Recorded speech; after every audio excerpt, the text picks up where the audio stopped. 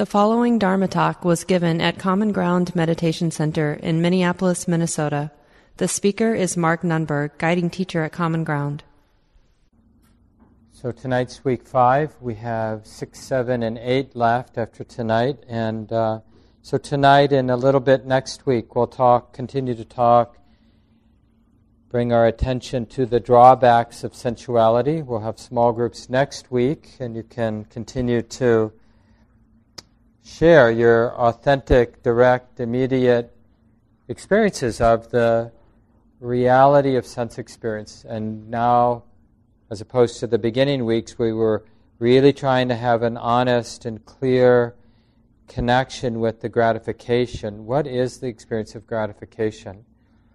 Now, we're not stopping that, because seeing the experience of danger is right there with the experience of gratification. It's right there with the mind's misunderstanding the experience of gratification. And so now we're going to look at some of the Buddhist tonight, and a little bit next week, look at the Buddhist teachings on the drawbacks. So I want to read a few things from the discourses, because I think it will be helpful. But feel free, if there's some confusion or questions that you have, we all feel free to bring up the questions that you have. We all know the basic answer, that the danger in sense experience isn't in a direct sense, it isn't the sense experience itself. It's the attachment the mind has to pleasant experience, or the attachment, the clinging, the grasping that the mind has. And that grasping comes out of wrong view. And I mentioned this, we've talked about this in different ways over the weeks, but there's some basic wrong view that the world of sensuality, the world of sense experience, is here to give us something that we can actually take. Right? And that's why we want to examine gratification, because it's something, but it doesn't actually provide the ground, doesn't really take care of us in the way we think it should. And that's like that hunger that never is appeased. We're hungry, right? You might be hungry for some entertainment when you get home tonight, or hungry for some human contact, some affection, or some nice, pleasant interaction with another human being or a four-legged being. You might be hungry for recognition and power in your life, like you feel like you don't have power. And so we seek we seek a way to appease that hunger, and some of us then do appease that hunger. But the question is, does the hunger go away? Maybe it goes away in that particular place, but then re-arises at some other place in our life. And there's some really provocative images. I think I shared this sutta with you, and I hope I didn't read it, but if you hear me repeating things I've already read, let me know. I didn't take good notes at the end of the program last week to know what I did and didn't read to the group. So the Buddha's talking, and he gives us a set of images about what it's like, what sensuality is like. It's just his way of talking about the dangers of sensuality. In one image, suppose a dog, overcome with weakness and hunger, were to come across a slaughterhouse, and there a dexterous butcher were to fling the dog a chain of bones, thoroughly scraped without any flesh, smeared with blood. What do you think? Would the dog gnawing on that chain of bones, thoroughly scraped without any flesh, smeared with blood, appease its weakness and hunger? And the monastics there respond, "No, venerable sir." And the Buddha asks, "And why is that?" And they answer, "Because the chain of bones is thoroughly scraped, without any flesh, smeared with blood. the dog would get nothing but its share of weariness and vexation.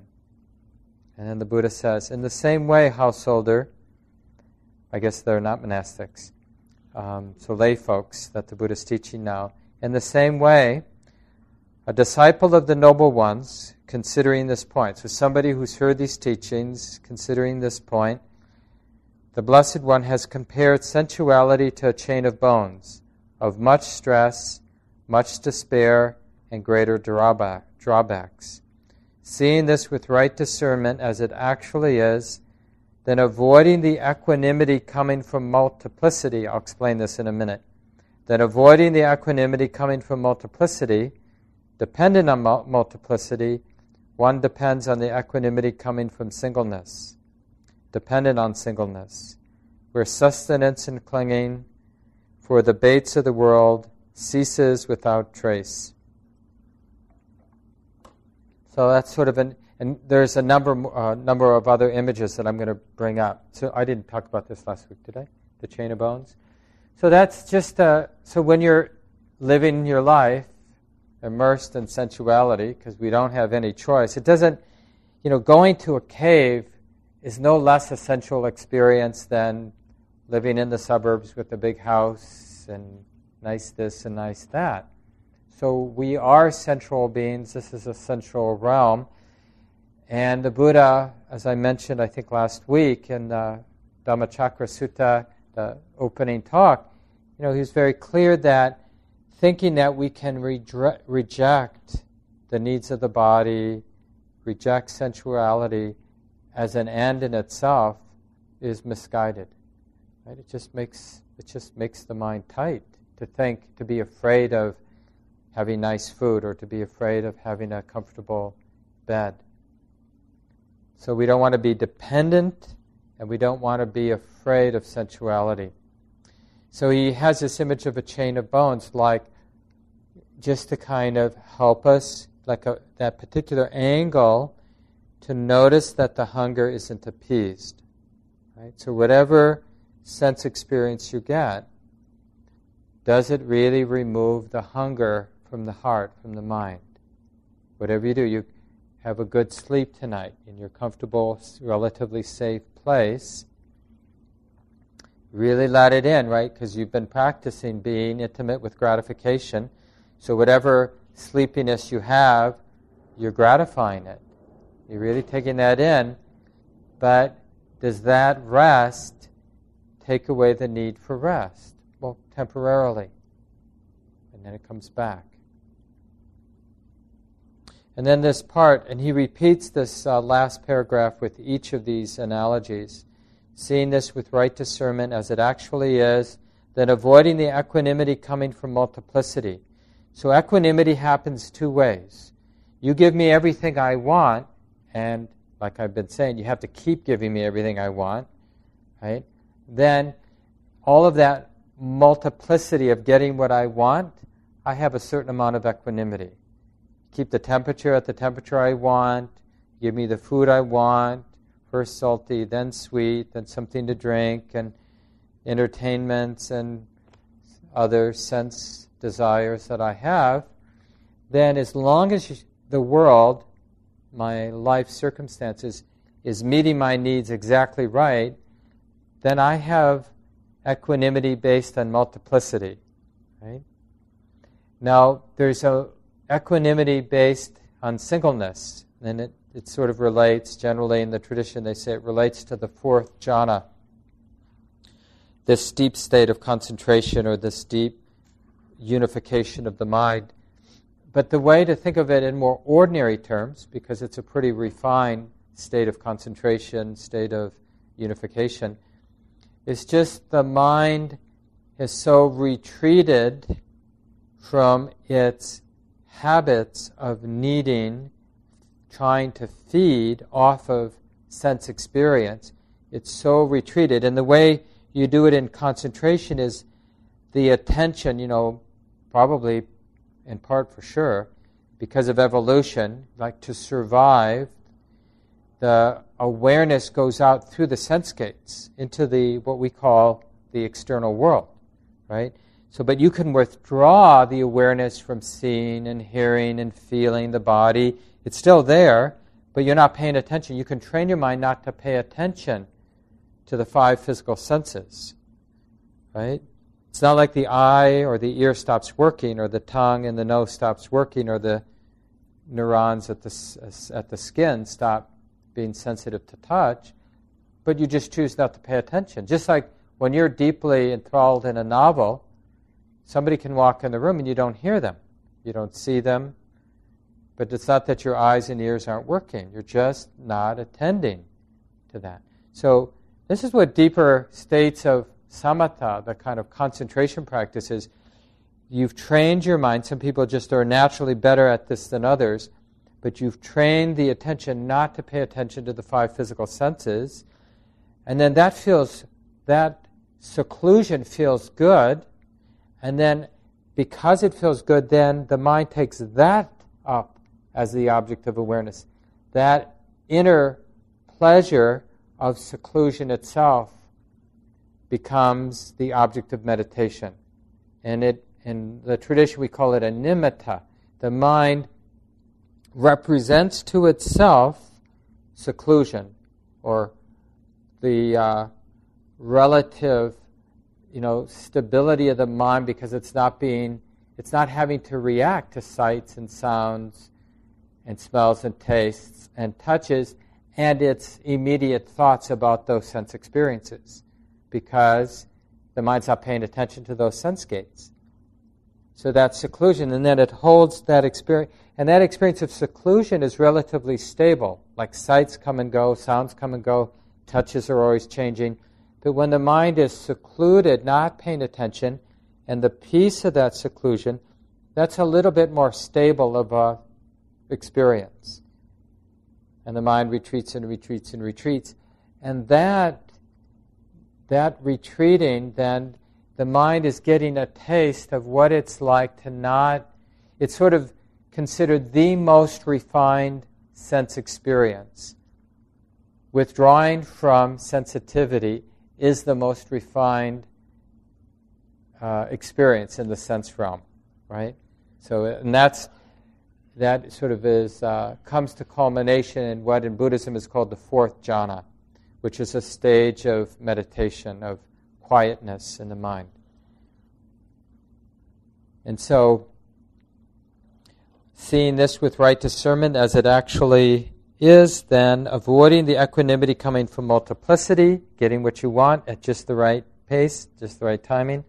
Dependent on multiplicity, one develops the equanimity coming from singleness, dependent on singleness, where sustenance and clinging for the baits of the world ceases without trace.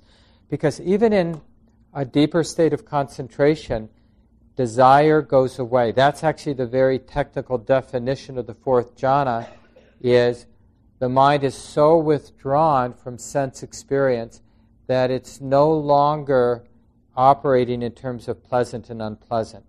So it gets a little freedom from the basic frame of a sensual being, which is everything is seen in terms of pleasant and unpleasant. It's like the grid through which every sense experience is evaluated. Now the mind is so withdrawn that it has the peace of not having to evaluate things in terms of pleasure and pleasant and unpleasant. Now let me give you some of these other similes that he uses, because I think it helps us understand how we should look at the drawbacks of sensuality. So, like bones that have been really cleanly scraped by a very dexterous butcher. So there's really nothing ultimately satisfying in chewing the bones, but out of ignorance, the dog thinks, well, maybe if I just keep gnawing on this bone, I'll get something. And then next is the image of a hawk that happens to get a bit of meat, but there are all these other hawks or other birds competing, jostling. So it has the food, but it's constantly being attacked and tormented by other beings that want to take the food, the chunk of meat, away from it. We've seen this, right? animals get something, a squirrel gets something, or one bird gets something. You see this a lot at the beach with seagulls. People actually like that, throw bread out. Wynn and I often go to the New Jersey shore when we're visiting her mom and with our nieces and nephews. And you see that. They're really aggressive. It's really a battle. It's not enough to get the food. You got to hang on to it. And this is also what we know with sensuality. It's like you might get to the top of the heap, but in a lot of the places in our lives, people are trying to knock us down. Celebrity culture is really about this too. You see this a lot. Somebody's at the top of the heap, but how do they stay there? And everybody else, or in politics. And then the next image is holding a burning grass torch, but the wind is coming towards you. Right? So this is another image for what it's like to be in a sensual realm. We do grab things, but it tends to burn us. I don't know if I've mentioned this, but Wynn and I recently, one of the people where Wynn works was retiring and selling some of the furniture, so we bought some of the furniture, and we've mostly lived with hand-me-downs. And these are, I guess, her hand-me-down stuff, but now it's nice hand-me-downs. So it's like a nice piece of furniture. We have it in our living room. And it's like even when you get something nice, it's like I notice, like every time we're moving something around, I want to be careful not to dent it, not to scratch the wood. It's like, well, we'll never use the table. I mean, we've got a dining room table, and it's like, oh, you don't want to put this on or that on. And then you have to put placemats on so you don't scratch the table. And the placemats don't look as nice as the table. I mean, it's a little bit like having a grass torch and the breeze is blowing towards you. It's like, it's nice to have the light, but it's really problematic. Right? It's easy to get burned. And then the next image is a pit of coals where somebody will grab you and drag you through the coals. Not exactly how this is a good image for living in a world of sensuality, but who knows? I mean, it's kind of like, I think one of the ways that might make sense is, when we really get addicted, so addicted that we're willing to do things that set emotion harm. Some of you here, I mentioned last week this too, those of you who work in the prisons and relate often with inmates, realize how life could cycle into really difficult places because of choices we make around sensuality. And then the image the Buddha used is a dream, where you're in a really nice dream, where everything's working out for you. It's just beautiful, beautiful, beautiful, and then you wake up. Right? It's like you had it, you thought it was... And this is like some of the joy of anticipation. Oh, it would be so nice, it would be so nice. And then we get what we want. And it's not, it never lives up to the... I'm remembering a situation in my own life that I can't really share, but it was just like such a powerful example of anticipation and then disappointment. And in one of those real places in life where we really expect happiness. And it's not uncommon. Maybe some of you, in relationships, that once you settle into kind of an established, committed relationship, it didn't sort of look like what you thought it was going to look like, or a new home, a new job, whatever it might be. There's more. Yeah, so the dream is like the promise that's never kept.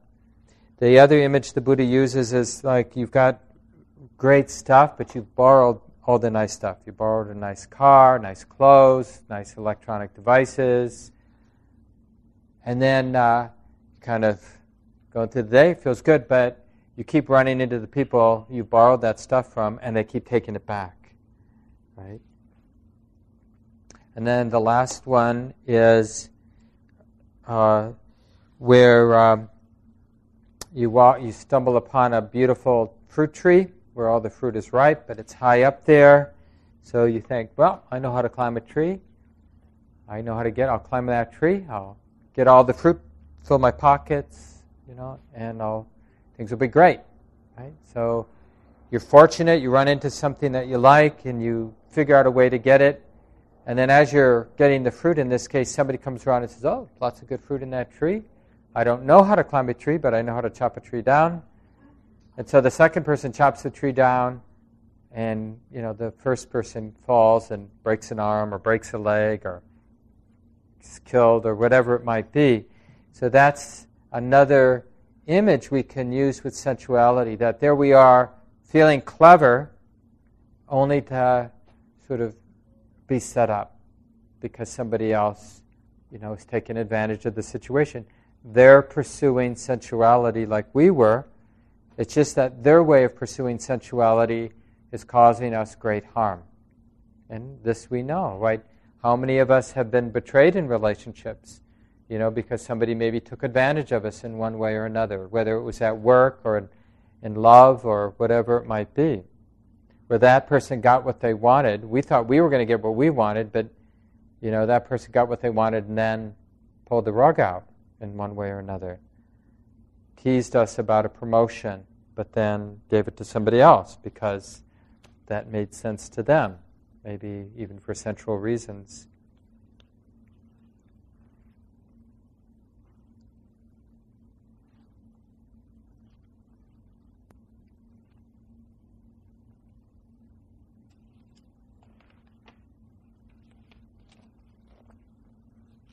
The Buddha ends this discourse. Now, when the disciples of the wise ones, noble ones, when the disciple of the noble ones has arrived at this purity of equanimity and mindfulness, one recollects one's past lives. And then it goes into a very common passage just about how that equanimity with singleness, like having found the place where the mind's contentment, where the mind's equanimity isn't based on having what it wants, which is fragile, it's a fragile kind of equanimity, but it's based on the mind retreating from being a sensual being, seeking happiness through sense contact. Now the mind is relatively established or stable in a happiness that comes from renunciation, right? And that is the mind that realizes nirvana or nibbana, the freedom that the Buddha pointed to. So we'll come back and spend a lot more time with how the Buddha describes the escape, and then he ends and he says, when the disciple of the noble ones has arrived at this purity of equanimity and mindfulness, one enters and remains in the fermentation-free awareness release. That's Ajahn Thanissaro's unique way of translating this. Fermentation-free awareness release and discernment release, having directly known and realized them for oneself, right here, right in the here and now. It's to this extent, householder, that there is an all-around, in every way, cutting off of one's affairs in the discipline of the noble one. How to be in the world, but not pushed around, not caught in the world. There's another teaching where the Buddha talks about the 10 armies of Mara. Mara, some of you know, in some circles, Mara is seen as this deity. It's like a celestial being with a lot of power and the sort of god of death. You have to understand in the Buddhist system, deities or celestial beings or gods, they're like the cosmic bureaucrats. They have certain responsibilities. They exist for a long time. But they're trapped in the same way that human beings are trapped, animals are trapped, beings in hellish realms are trapped in these circles of samsara. They're still living with wrong view, taking things personally. They're just, they've got a better career than we do, more refined body than we do. And so Mara is this in some circles, but also Mara is seen as a personification of our own ignorance, the tendency to somehow be addicted or attached to these cycles of suffering. So this is one description of the 10 armies of Mara. And this is translated by, or in Sayadaw U Pandita's book at least. Meditation can be seen as a war between wholesome and unwholesome mental states. On the unwholesome side, there are the forces of the kilesas, the torments of the mind, also known as the 10 armies of Mara. In Pali, Mara means killer.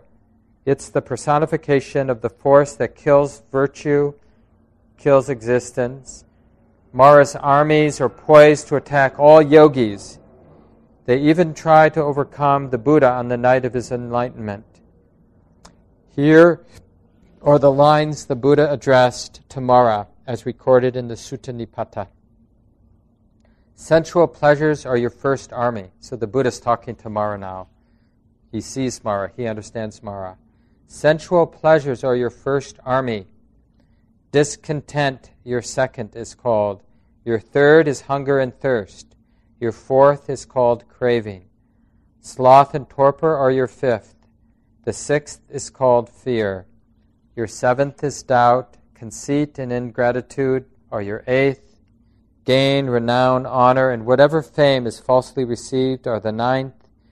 And whoever both extols oneself and disparages others has fallen victim to the 10th. This is your army, Mara, the striking force of darkness. And this is what Sayadaw U Pandita says about sense pleasures. And you can see, of those 10 members of the army of Mara, they're all related to how our minds relate and the kind of games and the kind of patterns our mind uses in our experience of sensuality. He says about sense pleasure, this first army, sense pleasure is the first army of Mara.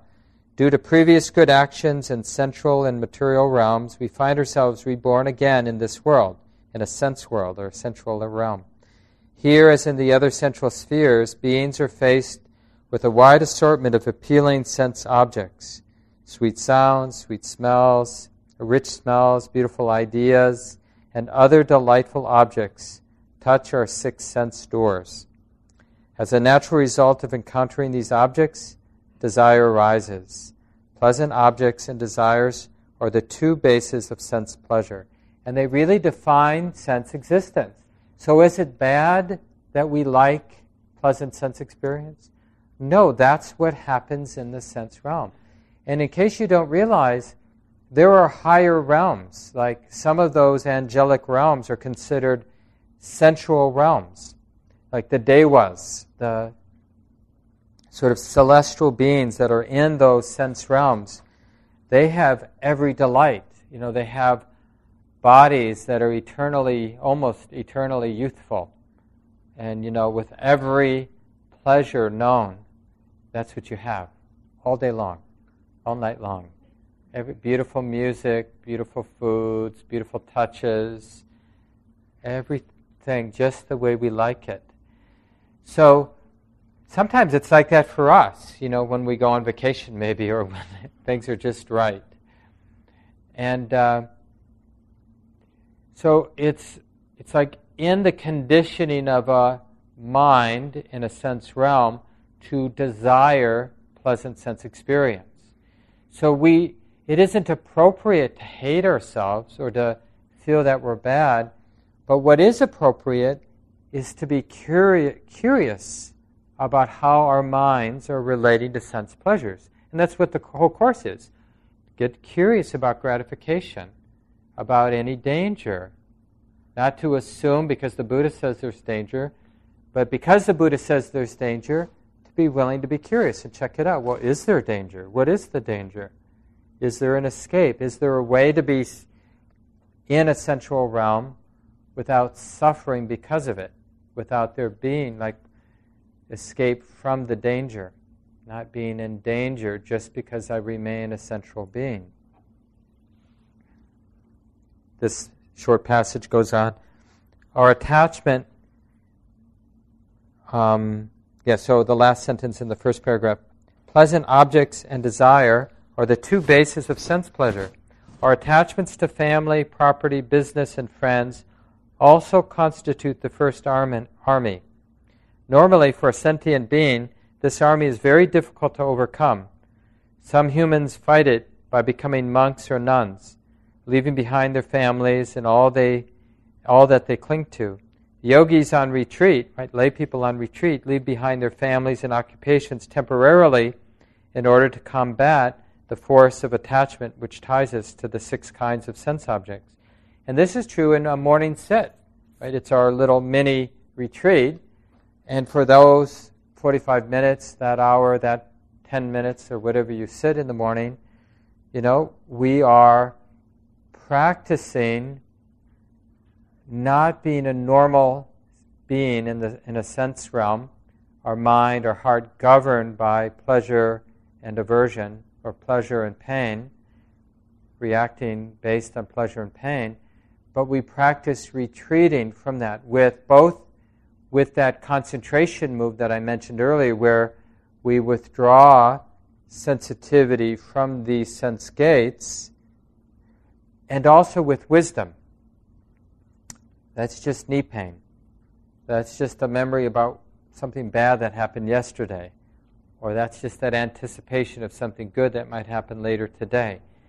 So we practice not being confused by the sense pleasures and sense displeasures that arise during the sit, right? With wisdom and by withdrawing. And generally, the basic rhythm in meditation practice is initially, the first part of the retreat, we usually emphasize the withdrawing, right? Even sitting in a quiet room is withdrawing some. Closing your eyes is withdrawing from sense experience. Sitting still is a way of withdrawing from sense experience. Not going there with your attention, right? No, honey, just be with the breath. No, honey, just be with the breath, right? So there's all kinds of ways that we withdraw. And to whatever degree we're able to do that, we get some benefit from being pushed around. I mean, imagine if instead, we had 3 video screens with entertainments going, and we were sipping our favorite beverage and chewing on something and being cuddling with someone in the way we like to cuddle, and laughing at the cat videos that we're watching and all those sort of sense delights. It would be hard to do the practice as the Buddha instructs us to do, which is to realize to see clearly the experience of gratification, to see clearly the danger, and to see clearly the escape. Like how to be free as a sense being, a sensual being, how to be free, how not to be oppressed as a sensual being, how not to be entangled. A lot of people tell me sometimes, in meetings and also in groups, maybe even tonight some of you will mention it, but I kind of like being entangled.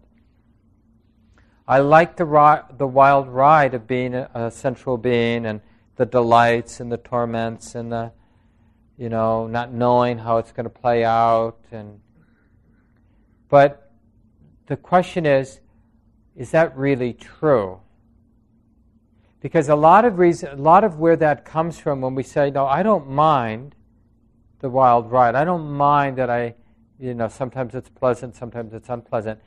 But what you can point out to the person who tells you that or to yourself when you're saying that is, well, maybe you've had a pretty privileged ride, that's one thing, and so your ups and downs maybe have been in this relatively narrow band, and who knows the twists and turns that are in front of you. And it's not even just in this life. In Buddhist cosmology, we open our mind that to the possibility that this mind, that the twists and turns, like the places of good fortune or misfortune, that there's no end to having really good fortune and having a lot of mostly pleasant sensual experiences, and then really misfortune, like if you sort of want to just open your mind to the Buddhist mythology or the Buddhist cosmology, that being reborn as an animal or ending up in a hellish realm of one kind or another, or just even within this own life, things can go really bad. Divorce, job loss, living in a war zone, being in a political culture that we're in, or realizing that our privilege is built on the suffering of other beings. So there's so many things that we can realize that disturb and can really turn around our relatively stable, pleasant experience in life. So we really want to study these, but to understand that the study depends on some retreating from sensuality. We have to take some steps away, and the Buddha says, like, being a monk or nun is considered the most beneficial place, if you can handle it, to practice, because in the traditional setting, the culture agrees to take care of you, not give you, perfect accommodations, but, you get a comfortable place to spend the night. You get food every day. You don't have to have a job. You don't need, you live in a tropical environment where Buddhism arose, where you can sleep outside some of the time, or, you don't need special equipment, special snow boots or this or that. And your life is basically simple. And it's interesting. One interesting way to think about it is, like, obviously in that model where the nuns and the monks kind of have this unique opportunity to live a very reflective life. If you think of it, well, that's not fair. But if you think of the community as an organism, it's like it makes sense. Like the cells in our gut that maybe, I don't know, I don't think they last very long, the cells on the lining of the gut. I forget if it's like a week and then they die in another. Same with like even skin. It keeps getting sloughed off. But they sacrifice, these cells are happy, I guess. Maybe that's just my interpretation. But to sort of sacrifice themselves for the benefit of the whole. And this symbiotic relationship between practitioners and people who can't practice, that was sort of the model. Now, I'm not saying that it's socially just. I'm just saying that's sort of the framework about how it works. But in our own lives, we have to sort of think of it that way, like whether we think of it in terms of our family circle or the wider culture circle or just within our own life, we want to give some of our life energy toward this deepest work of how, because if we just put all of our time, all of our life energy into pursuing sense pleasures, what do we end up with? But if we can sacrifice some of that time where we could be pursuing sense pleasures, right, to just examine the gratification, the danger, and the release, how one might be free or not dependent on sense pleasures, if we can use some of our life to do that. And of course, the easiest thing in the world is to keep postponing it. Yeah, that makes sense. I'll do that later. Like even in Indian culture that, for many centuries mingled with the Dharma, with the Buddha's teachings, before it got wiped out back in like the 10th century, 12th century, somewhere in there. There's this idea that arose that, probably the best thing to do is sort of, when you're young, be a student, and then after you sort of have a craft or a skill, a trade, then you work and you raise a family, and then when you're about 60, if you live that long, then you give away your inheritance, you give everything away, you give your house to one of your kids, and you become a sannyasin, or in sort of the Hindu tradition, you become a wandering ascetic. And you then take a look, you sort of practice being free in sensuality. And the Buddha really, like as a teacher at the time, growing up in that sort of culture, said, why wait till you're an old person to do this practice? Right? So then it slowly over time, the younger the better. Why not as a young person devote your life to this pursuit? And the Buddha himself was pretty young when he started. So there's few more sentences here. Anytime you practice meditation, especially in a retreat, you leave behind a large number of pleasant things. Even with this narrowing in range, though, you still find that some parts of your environment are more desirable than others. At this time, it is useful to recognize that you are dealing with Mara, the enemy of your freedom. So, Gabe, you can remember this. Gabe's taken off with Evelyn, who may not be here tonight, and Matt, for the last 6 weeks of the 3-month retreat. They're leaving on Wednesday, I think, or Thursday, rather. And it's so interesting on longer retreats especially, but even weekend retreats, 9-day retreats, you'll see it in yourself and you can really observe it in others even better. It's like having a place you like to walk, having the place in the dining hall you like to eat your meal. Whether you're someone who likes to be one of the first in line, or for me, it's like, I was so averse to the sort of energy at the being, and I didn't want to be uncool and need to be early in line.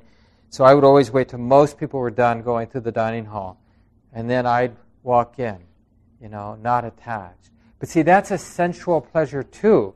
It's like the sensuality of having an idea of who I am, right, and how I handle things, and how I present myself, the one who doesn't care if some of the food is gone. So it's like all these traps, and like how all your equipment, got to find the right cushion in the right place in the hall where you sit, and the right teacher to interview with. Like on the 6-week retreat, there are 5 or 6 teachers, so you're going to interview with some but not others, and should I tell them who I want to interview with? Or should I just trust that Buddha is looking out for me and I'll get the right one? Or, all these sort of weird trips in this world of sensuality. So you can think, I'll be on retreat, I'm leaving behind sensuality, sense experience, but it becomes more obvious, the little things, and the things you bring along. Like sometimes in my early long retreats, I'd bring like a certain number of packets of cocoa. It was like, when all else failed, like it was just too dismal to handle, I'd pull out one of the packets and I'd make some cocoa. And then it's like, if you really pay attention to that, it's just suffering. Knowing you have cocoa is suffering. Even drinking the cocoa is suffering because you know it's going to end. Like, this is the thing when your mind is really sensitive and wisdom is there, you really see these 3 things. Yeah, there is some gratification, but it ain't much, right? The sweetness of cocoa isn't much. Even the nice meals that they serve, they are what they are. There is gratification. It's something, but it's not much. And the dependence on it is real torture. So like, you really get clear that, there is gratification, but the endless dependence on the gratification, that's like exponentially bigger than any gratification we get from these sense pleasures. And the heart really starts to get interested in, is there really an escape from this endless dance of sensuality? Is there really an escape? That's what I tried to point to in the meditation tonight, and you should continue to explore it at home. It's best if you take some of the time, like I said, to get into a retreated place where you have some distance from the torments of sensuality, right? And you're feeling some inner calm, inner stability, inner peace. And then really explore the very real unpleasantness of the mind being dependent, entangled in any kind of sense experience. Now, often it will be In terms of physical sensation, we have some opinion about some sensation that's arising, or some thought, right? And just the entanglement, see that as a real danger, a real heaviness. And then reflect on the possibility of escape, of not being entangled, not being dependent, the mind not being entangled or dependent in the way that it is. And for me, it's like the image of a free faller, like whatever the mind is knowing, moment by moment. I'm not directing my attention in this kind of practice. So whatever the mind knows, it's like, it says, honey, don't hold. You don't need anything from what you're thinking, what you're feeling, what you're knowing, what the mind is sensitive. I'm not trying to get anything from it. So it's just free to come and go. And so just kind of keeping that in mind, like non-dependence or being independent, not needing anything from the moment, not needing anything. So that the flow of the 6 sense gates, thought, sound, sight, sensation, it's like, can it be just a flow with no restriction to the flow? And then when there is restriction, then the mind goes, oh, this is the danger. And then when there's back more to a flow, things are just coming and going, less oppression in the heart, body, mind, then you notice, oh, this non-attachment is the escape, and then a little reverberation of attachment, a little entanglement. The mind's dependent, has an opinion about something, fixed in some way. Oh, this is the danger. When the mind is in a sensual realm, there is this tendency to get entangled with some sense experience, whether it's a thought, an emotion, a sound, a sensation, a sight, whatever it might be. There is this possibility. Is there an escape here? What's the escape? Well, we know it intellectually, not attachment. But you can't try to be not attached, because that's just playing the game again, right? So it's like this move is really an intuitive trusting of non-attachment instead of trying to be non-attached. So we're going to fail at this a lot until we learn the lesson of like how to, like, it's just a deepening of the insight of the escape. So it's okay if you feel like you're floundering here, where you're getting pretty good at noticing the danger, like the actual crunch of whenever the mind's entangled, has an opinion, is fixed with some sense experience, right? And you feel the authentic desire, and it is a desire for escape, but not always finding it. You know, you might stumble upon it, but then you lose it again. I'll just end with the story. I'm not sure how it fits, but it's a good story anyway. But Carlos Castaneda wrote a number of books, as many of you know, about this teacher, and there's some controversy of whether this was a real person or just a construction of Carlos Castaneda's mind. But nonetheless, the books have a lot of spiritual wisdom in them, at least in my mind they do, and actually many of my teachers have also read and appreciated his books. But one book, Don Juan, his teacher, is a shaman teacher from Mexico, and tells Don Juan, they're sitting on the porch out in the country somewhere in Mexico, and he's kind of a sorcerer, Don Juan, shaman, and he says to him, I'm going to go to bed, but you need to find your power spot tonight, and if you don't, you're going to die. See ya. He goes inside, goes to sleep, snoring away inside. And Carlos Castaneda is always kind of the spiritual fall guy in a lot of his own stories. And, you know, he's desperate, of course, to sort of, and he's trying all the moves, you know, all the spiritual moves, okay, you know, listen, be still, you know, all the spiritual tricks. And he just, of course, because he's feeling desperate, nothing works. Just freaking out. Eventually he exhausts himself, trying so hard to intuit where his power spot is, and he just falls asleep some point in the middle of the night.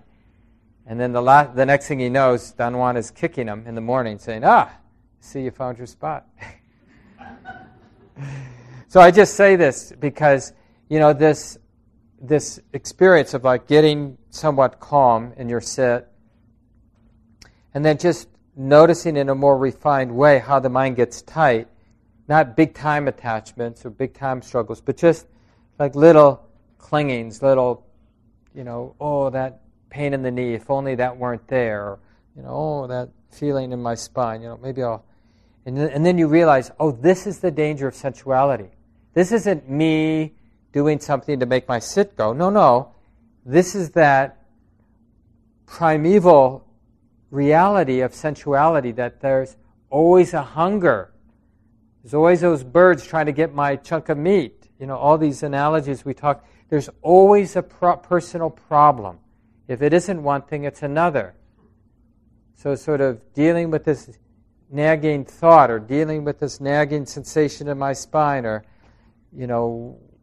wondering if I should leave early because I've got all these things I need to do. Maybe I should cut my sit short. Oh, this is the danger of sensuality. This is what the Buddha talked about. And then when the mind is clearly aware and intimate, and in moments at least, no problem, well, maybe this is the escape. Let me really be intimate with the freedom, with the non-problem of sensuality that is arising in these moments, so that the heart can really understand the escape. What is it? How is it that the mind is relating that there is no problem with sensuality right now? Is there actually a problem? I'm just not aware of it? Or is there actually no problem in this moment, right? So that's really how we sit. But there may be a lot of floundering, and that's okay. So I'll just end with this last passage, and then maybe there's time for a few people to share. This is from that collection of teachings I sent out to everybody from Thanissaro. It's in the book, Mind Like Fire Unbound, 40 Cartloads of Timber. This is chapter 3, and I sent out the whole chapter. And on one of the pages, there's this short passage. There are forms, practitioners, cognizable via the eyes, agreeable, pleasing, charming, endearing, fostering desire, enticing.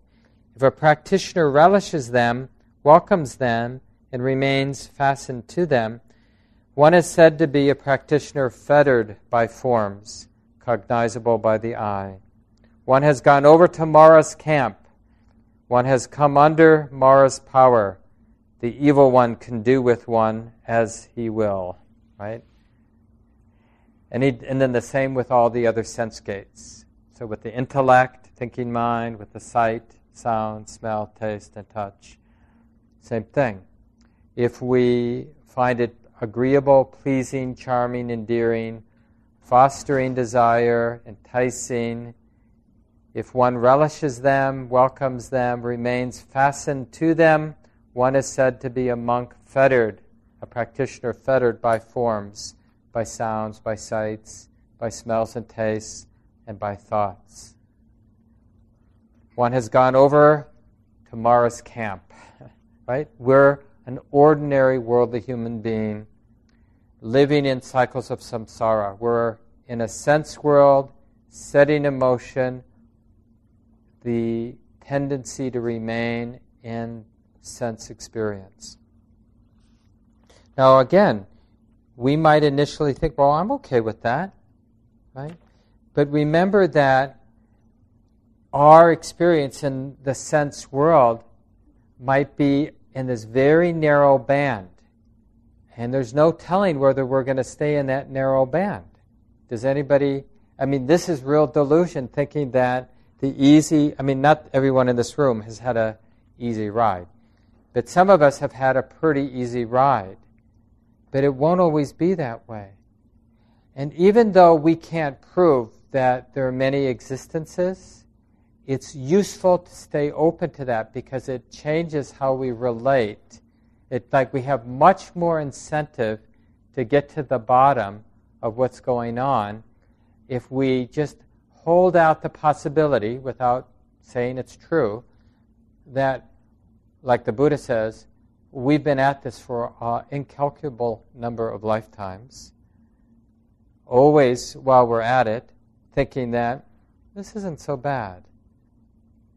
And the question is, well, maybe it is. It's interesting that in the tradition, not knowing that we're suffering doesn't mean we're not suffering. And this is the thing. This is why people like that movie, The Matrix, because of that scene where the person wakes up. If you haven't seen the movie, people are in a dream, living in a dream, and then there's a little part of the dream that's sort of a little thread of wisdom. And this little thread of wisdom says to itself, basically, do you really want to wake up? Are you sure you want to wake up? You sure you want to come out of the dream? And it's like, we can stay in the dream, which is basically thinking that sense experience, sense realm, is ultimately meaningful. We can stay in it, but we can also, while in it, get interested in what it is. And this changes everything. When we start using some of the heart, some of the mind, to sort of have enough evenness of attention, enough balance of mind to study what it is to be a sense being, a sensual being, while doing the dance of sensuality.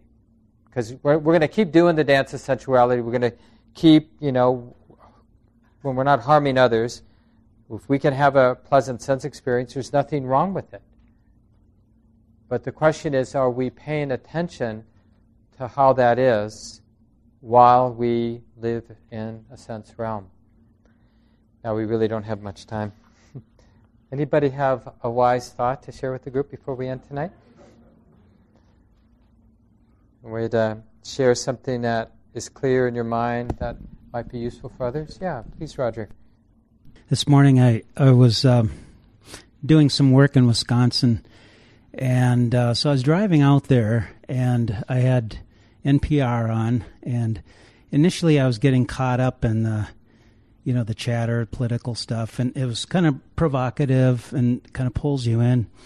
But with my daily sits, I notice, more and more samadhi developing. So all of a sudden, I just noticed the landscape around me being really beautiful. And I could really see this split between the expansiveness and the chatter, It just became obvious, and to the point I just shut it off, and I just let myself go into the expanse, Yeah. So just wanted to share that. Yeah, and that relates back to what I said earlier, because if you're doing a lot of practice, then the way the mind represents non-attachment, like I use that word nimitta.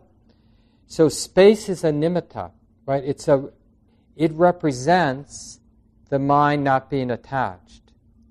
Right? So seeing space, literal space, like the landscape, right? That is a sort of, oh yeah, there's this reality of non-clinging. And it's available. Here, as a sensual being driving down the road, it's available. So you want to do it in the refined spaces of your sit, but then it starts playing itself out in the world. Yeah, thanks. That's a nice way to end, Roger. So it is 9, so we need to end now. Let's just take a few seconds to let go of the words.